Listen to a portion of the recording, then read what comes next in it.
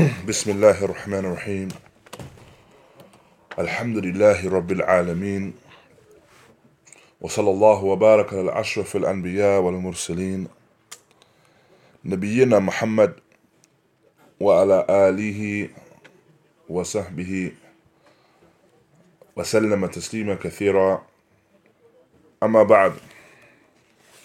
Alhamdulillah, we in the previous lesson began with a short introduction to the book Umdatul Ahkām by Abdulhakeem al-Maqdisi rahimahullah, and we also began with the first hadith. We also began with the first hadith.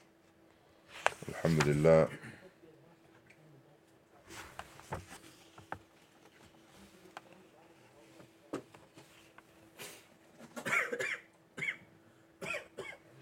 No. No.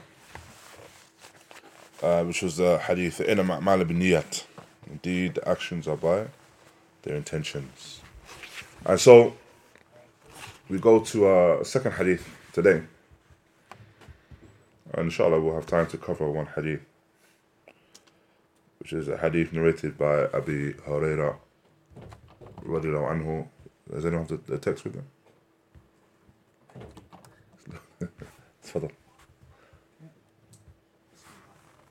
عن أبي هريرة رضي الله عنه قال قال رسول الله صلى الله عليه وسلم لا يقبل الله صلاة أحدكم إذا أحدث حتى يتوضأ. نعم، جزاكم الله خير. This is a hadith narrated by Abū Hurayrah رضي الله عنه عن النبي صلى الله عليه وسلم قال لا يقبل الله صلاة أحدكم إذا أحدث حتى يتوضأ.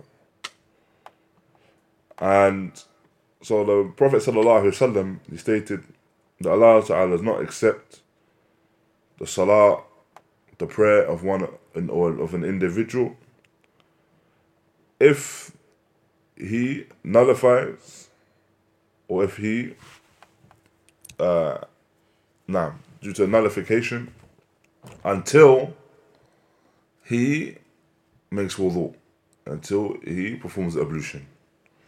And this hadith, of course, as we know, is متفقا عليه. Now, this hadith is متفقا عليه, يعني found in Bukhari and Muslim. Why, ikhwa? Why is that? Because the whole book, all of the hadith are متفقا عليه. All of the narrations are متفقا عليه. Alhamdulillah, Shaykh Uthaymeen rahimahullah, thereafter he mentions a small tarjama for the narrator of this hadith, as-Sahabi al-Jalil Abū Hurayrah. He mentions his biography in some small set of words, and a fakra, a small paragraph. And so he mentions the rawi of the hadith, Abū Hurayrah. He's Abū Hurayrah Abdulrahman ibn Sakhr al-Dawsi. And so his name is Abdurrahman ibn Sakhr al-Dawsi. Even though you find that there's some khilaf, some ikhtilafat in relation to his name, the strongest of that is that his name is Abdurrahman ibn Sakhr al-Dawsi. Shaykh Uthaymeen goes on to mention أسلم عام خيبر وشهدها ولازم النبي صلى الله عليه وسلم اعتناء بحديثه واعتناء بحديثه. And so he embraced Islam in the year of Khaybar, in the battle of Khaybar, which was what year?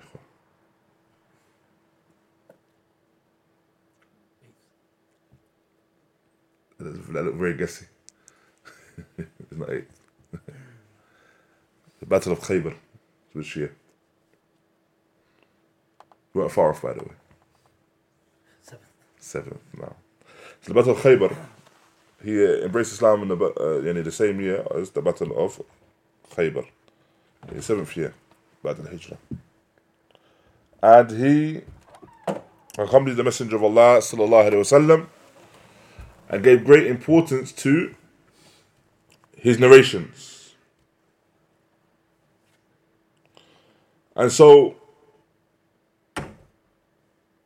as is mentioned as well, so he embraced Islam the year of the Battle of Khaybar, as well as the fact that he was actually present during that battle. So he was present during the battle. And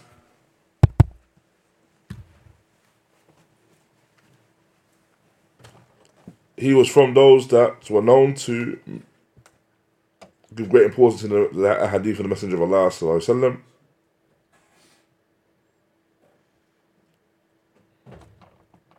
Naam.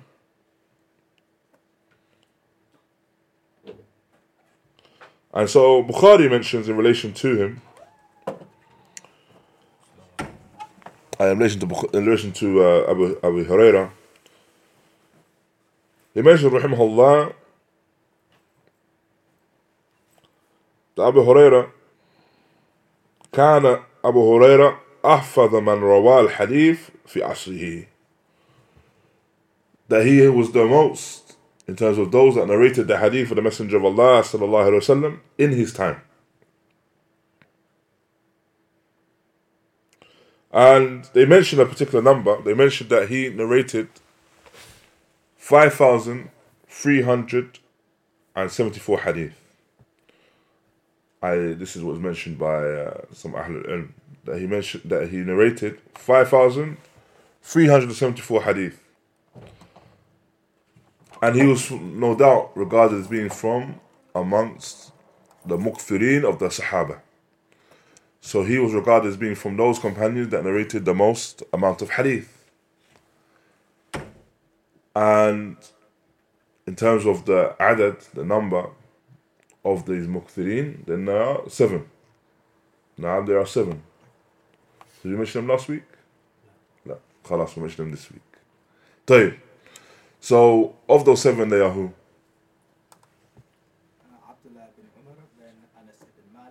So you have Abū Hurayrah, of course, who narrated the most. Now. And then the second would be Abdullah ibn Umar. Then Anas ibn Malik.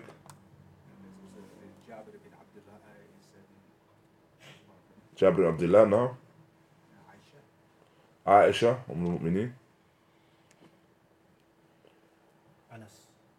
mentioned Anas ibn Malik? No, you mentioned Khalid al-Nabi alayhi salatu wasalam. Ibn Abbas, one more. Abu Sa'id al-Khudri.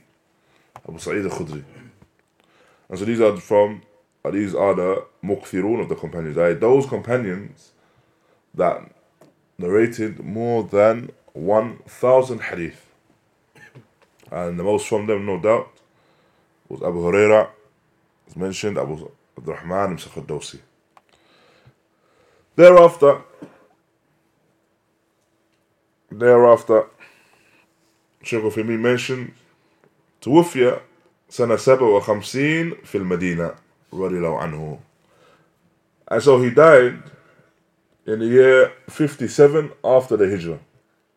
He died in the year 57 after the Hijrah, رضي الله عنه, and he died in al-Medina. So he died in al-Medina. Now, as for the hadith, then Shaykh al-Fahmeen, he mentions that the mawdu' of this hadith, the topic of this hadith, is that it's the bayan al-hukm, hukm al-salah bidun al-wudū. So this hadith clarifies the ruling of a person praying without wudū. The ruling of the person praying without wudū. And so, within this hadith we have specific wordings. From them is لا يقبل الله صلاة أحدكم إذا أحدث. This word لا يقبل, لا يقبل or يقبل, is referring to generally any action. So any action cannot be done, or referring to generally the affair of the salah, يعني, cannot be performed without the wudū. And so it's a general affair of it not being accepted. The la in this narration, the word la, is what is referred to as, in Arabic grammar, la an-nafiya lil-jins. La an-nafiya lil-jins. So this la an-nafiya lil-jins means that it's absolute. It's an absolute negation. So for example, if you have another form of la, مثلا, then there's a degree of ihtimal. There's a possibility that it can be affirmed. As for la an-nafi lil-jins, then it's an absolute negation. An example of that, an example of the la an-nafi lil-jins would be also where we state in the shahadatain, La ilaha illallah. Yani La ilaha illallah. Yani the word, or the first word La, here is La an-nafi lil-jins. Whilst ilaha is what is referred to as ism la. It's referred to as the ism la, the word that the la is acting upon. This ism la is referred to in Arabic language as mansub. That takes fatha. Sound of mansub is the fatha.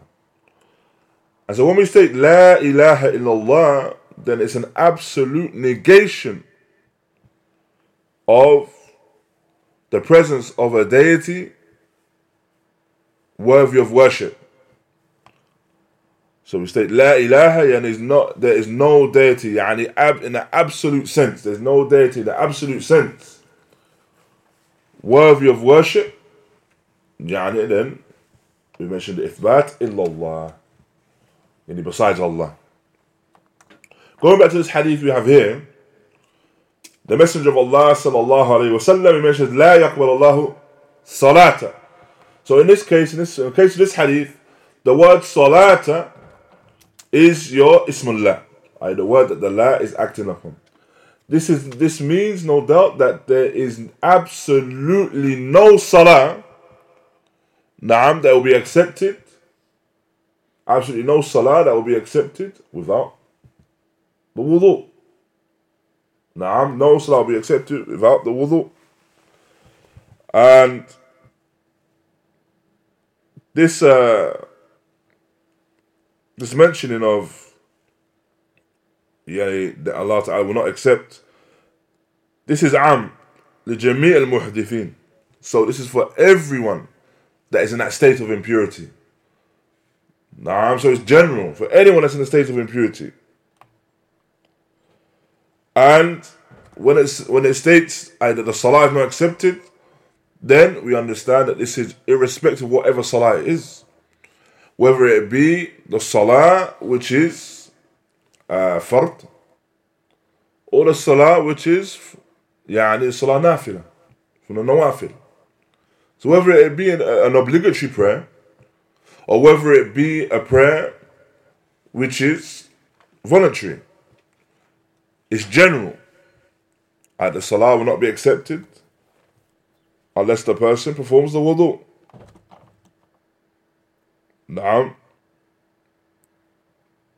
And what we understand also from this, barakallahu feekum,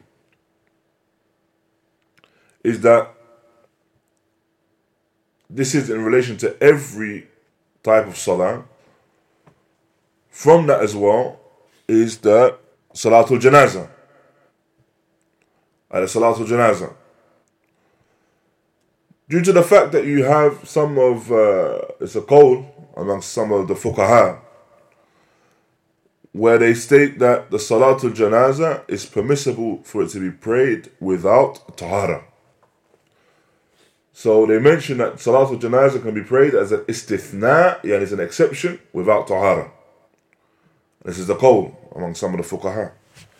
The reality is that particular qawl, that particular opinion, is one which is weak.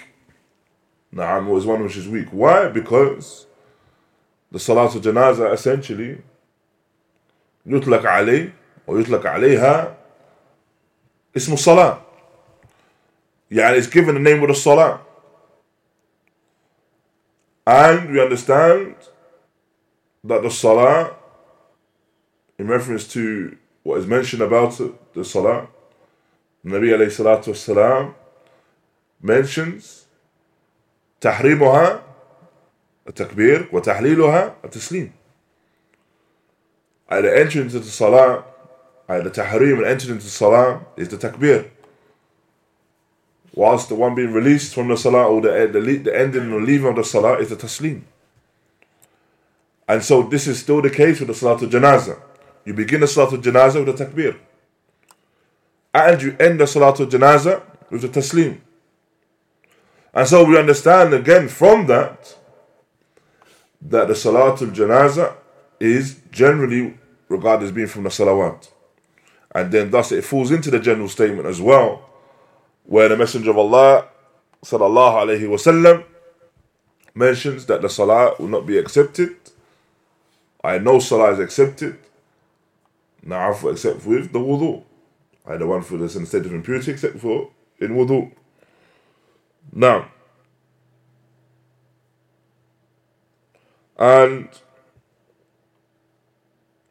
what is understood by qabul, the acceptance in this regard, what is understood by that is that the acceptance is in relation to the one attaining reward due to the fact that they pray ala wajh shar'i. And so it's not only is it a case that they have to be in a state of purity, of course, but they are establishing the prayer in a manner which is affirmed by the Sharia, i.e. in accordance with the Hadīth of the Messenger of Allah sallallahu alaihi wasallam, i.e. a Hadīth, due to his mentioning Sallu kama ra'aytumuni usalli, pray as you see me pray. So this is a command from him alayhi salatu wasalam. And so, whilst the person performs the salah, adhering to his shurut, his conditions, adhering to the arkan, his pillars, adhering to the wajibat, his obligations, amongst that is that the person must be in a state of tahara. He mustn't be in a state of purity. If he wants, of course, for that salah to be accepted, they must be in that state of purity. And Allah Ta'ala knows best. And thereafter, what we understand from this as well, from this word in إِذَا أَحْدَث, if the person nullifies that state of purity, that built this upon this wording here, we can derive the qaida al-mashhura, the well-known principle, al-yaqeen la yazul bishak, that certainty is not removed by doubt, due to the fact that the Messenger of Allah sallallahu alaihi wasallam, the Nabi alayhi salatu wasalam, mentions if the person nullifies that state of purity.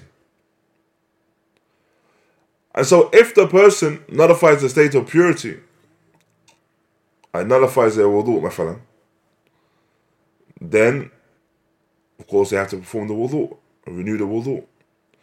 However, it would not be said about an individual that they've nullified that state unless it's upon certainty.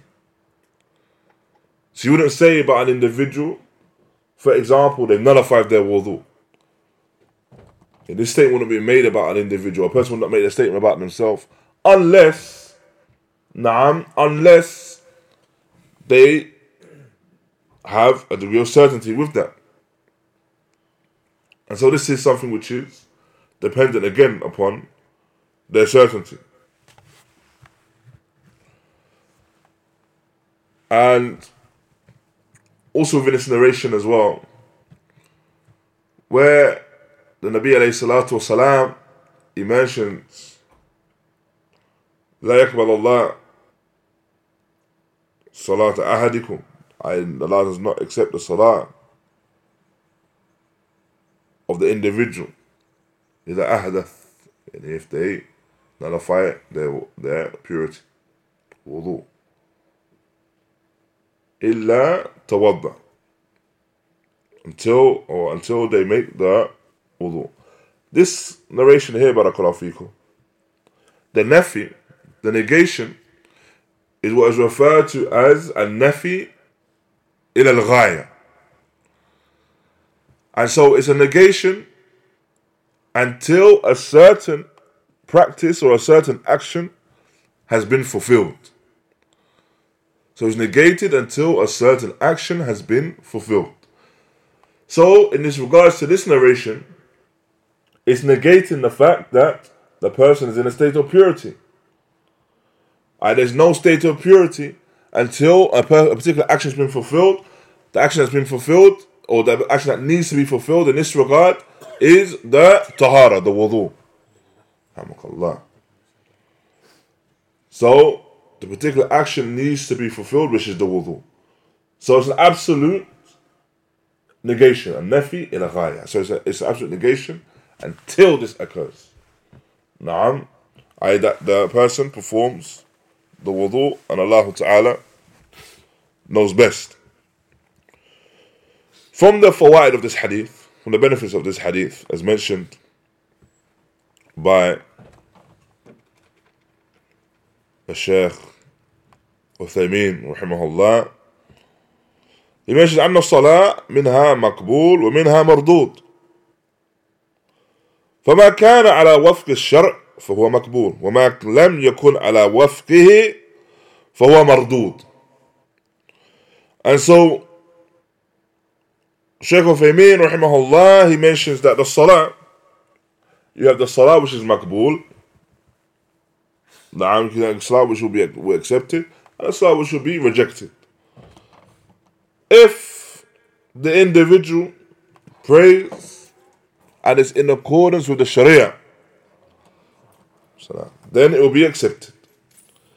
However, if it's not in accordance with the legislation of Sharia, then it will be rejected. وَهَكَذَا سَائِرُ الْعِبَادَاتِ.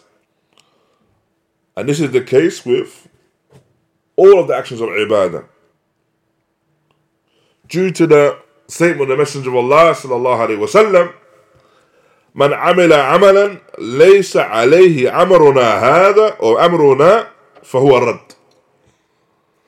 من عمل عملا ليس عليه أمرنا فهو رد.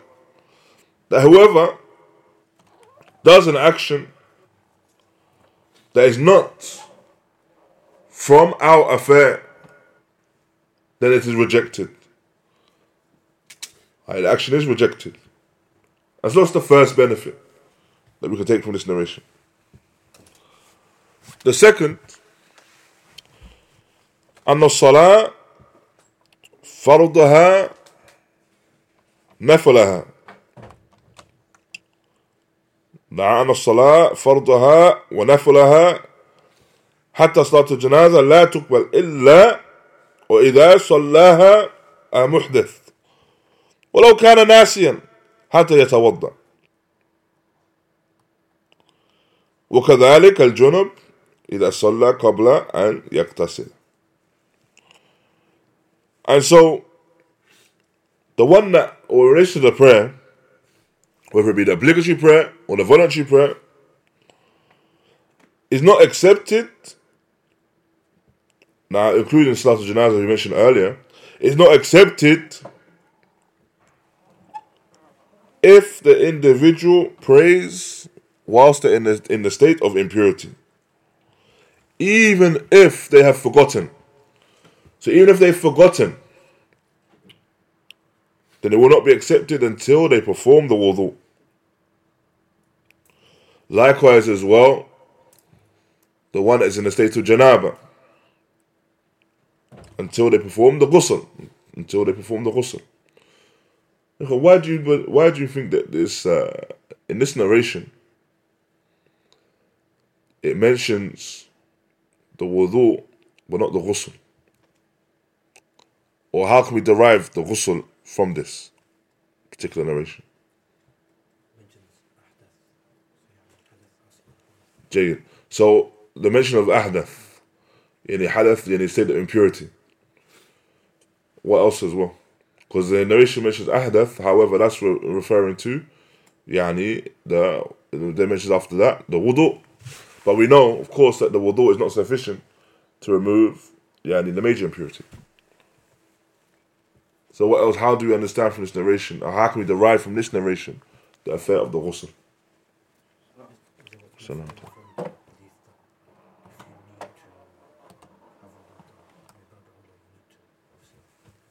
Now, so if it's a case that it's imperative that the person that has tahara has to be in a state of purity for the minor impurity, then in bab awla it goes without saying, and it has to be mentioned. It has to be the case for the major impurity. If it's a must that the person has to be in a state of purity for that which is minor, the smaller, then of course the major requires even more so that they have to be in that state of purity. Now, the third benefit we can take from this narration, أن الصلاة المحدث حرام حتى يتودع لأن الله لا يقبلها وتقرب إلى الله بما لا يقبله محادة له ونوع من الاستهزاء. And so the salah, from the benefits you have, is the salah of the one that has nullified their purity, their tahara. The salah of such an individual is haram. Naam, it's haram for the individual to pray, yani knowingly, whilst being in a state of impurity. Naam, why do you say knowingly? Why do you mention specifically knowingly? Why do you say that it's a haram if it's knowingly? Is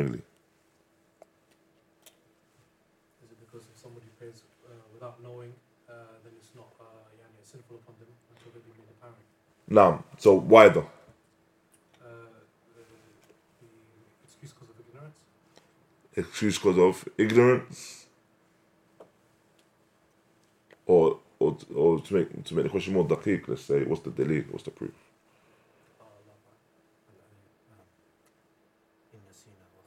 ربنا لا تؤاخذنا إن نسينا أو أخطأنا. Oh our Lord, do not hold us to account if we forget or we fall into error. So the individual may forgot. Naam. He forgot and he's prayed. But even if he forgot, as we mentioned, ولو كان ناسي, if the person remembers, or when they remember, they have to go and perform the wudū. They have to perform the wudū. Or the salah will not be accepted.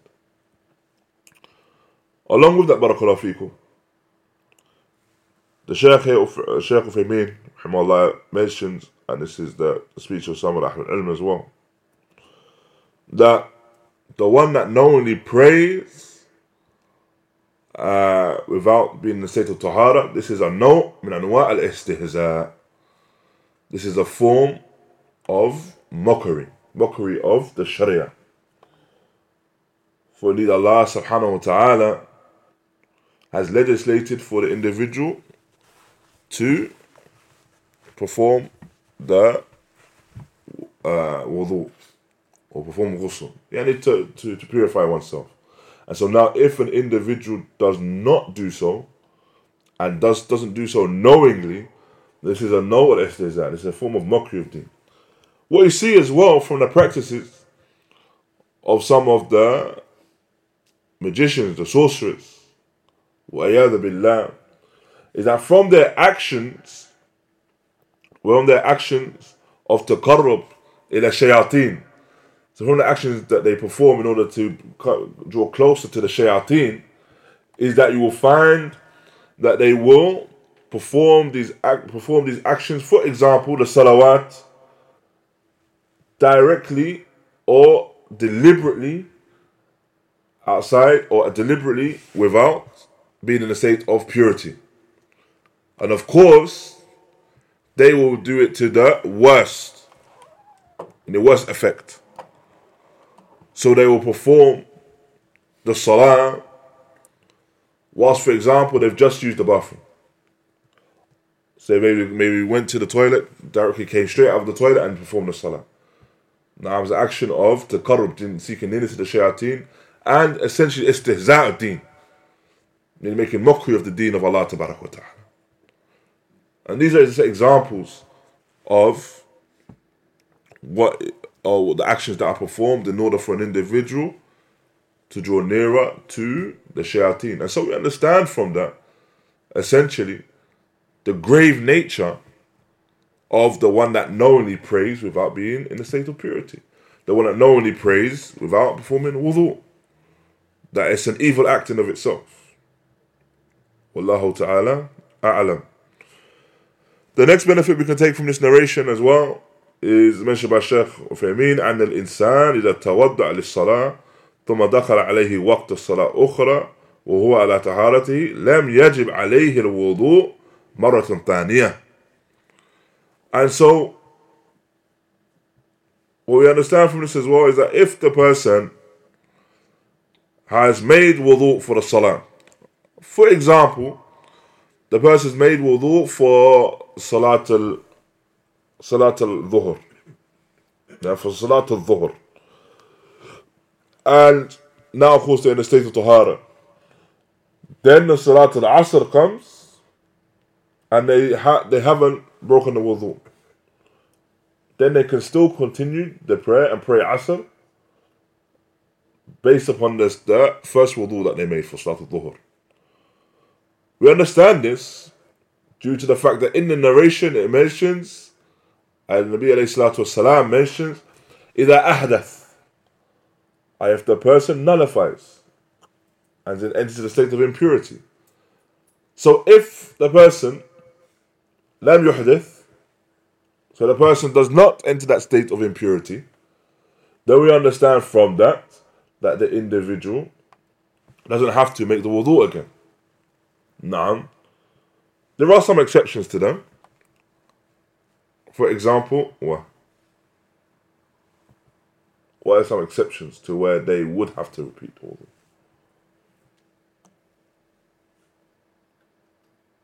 No. If they're constantly bleeding for some reason, or No. For the woman example. No. yeah. If the woman suffers from what is referred to as istihada. So the woman suffers from what is referred to as istihada, and istihada is where she has irregular bleeding. Now she has irregular bleeding. So it's not the bleeding of the hayd wala nifas. So it's not the bleeding of the menses, nor is it the bleeding of the postpartum bleeding. Rather, it is regarded as being irregular bleeding, and as mentioned by some of the scholars, that this particular type of bleeding is understood that it does not emanate from the womb. It's not the bleeding that comes from the womb. The bleeding of the hayd, so the bleeding of the menses, or the bleeding of the postpartum, this is regarded as being the bleeding that comes from the womb, and so that's the particular ahkam. As for the irregular bleeding, then upon the woman is to continue the salah, continue praying. If now the woman, she is in a state, then upon her is to clean any blood, clean the area, as well as perform the wudū again. So in this scenario, it cannot be said that she can continue upon the same affair of tahara. So same example, you have, for example, she performs the wudū for Salātul Dhuhr. She performs the wudū for Salātul Dhuhr. Thereafter, because she has this irregular bleeding, Salātul Asr, when the Salātul Asr comes in, she has to perform the wudū again. Even if she hasn't done anything in terms of the nullifiers of the wudū. So nothing has occurred from the nullifiers of the wudū. For example, she hasn't used the bathroom. No. That's one example. Another example is where the person may have to perform the wudū again. If they have that condition that Ali radiallahu anhu can't remember The condition regarding the madhi. No. So if the person has post or pre-seminal fluid, and it's something which is continuous, then upon them is to wash it as well. Same ahkam, that the person washes it away from the body as well as the clothing, and they perform the wudū for each time. Now, another example.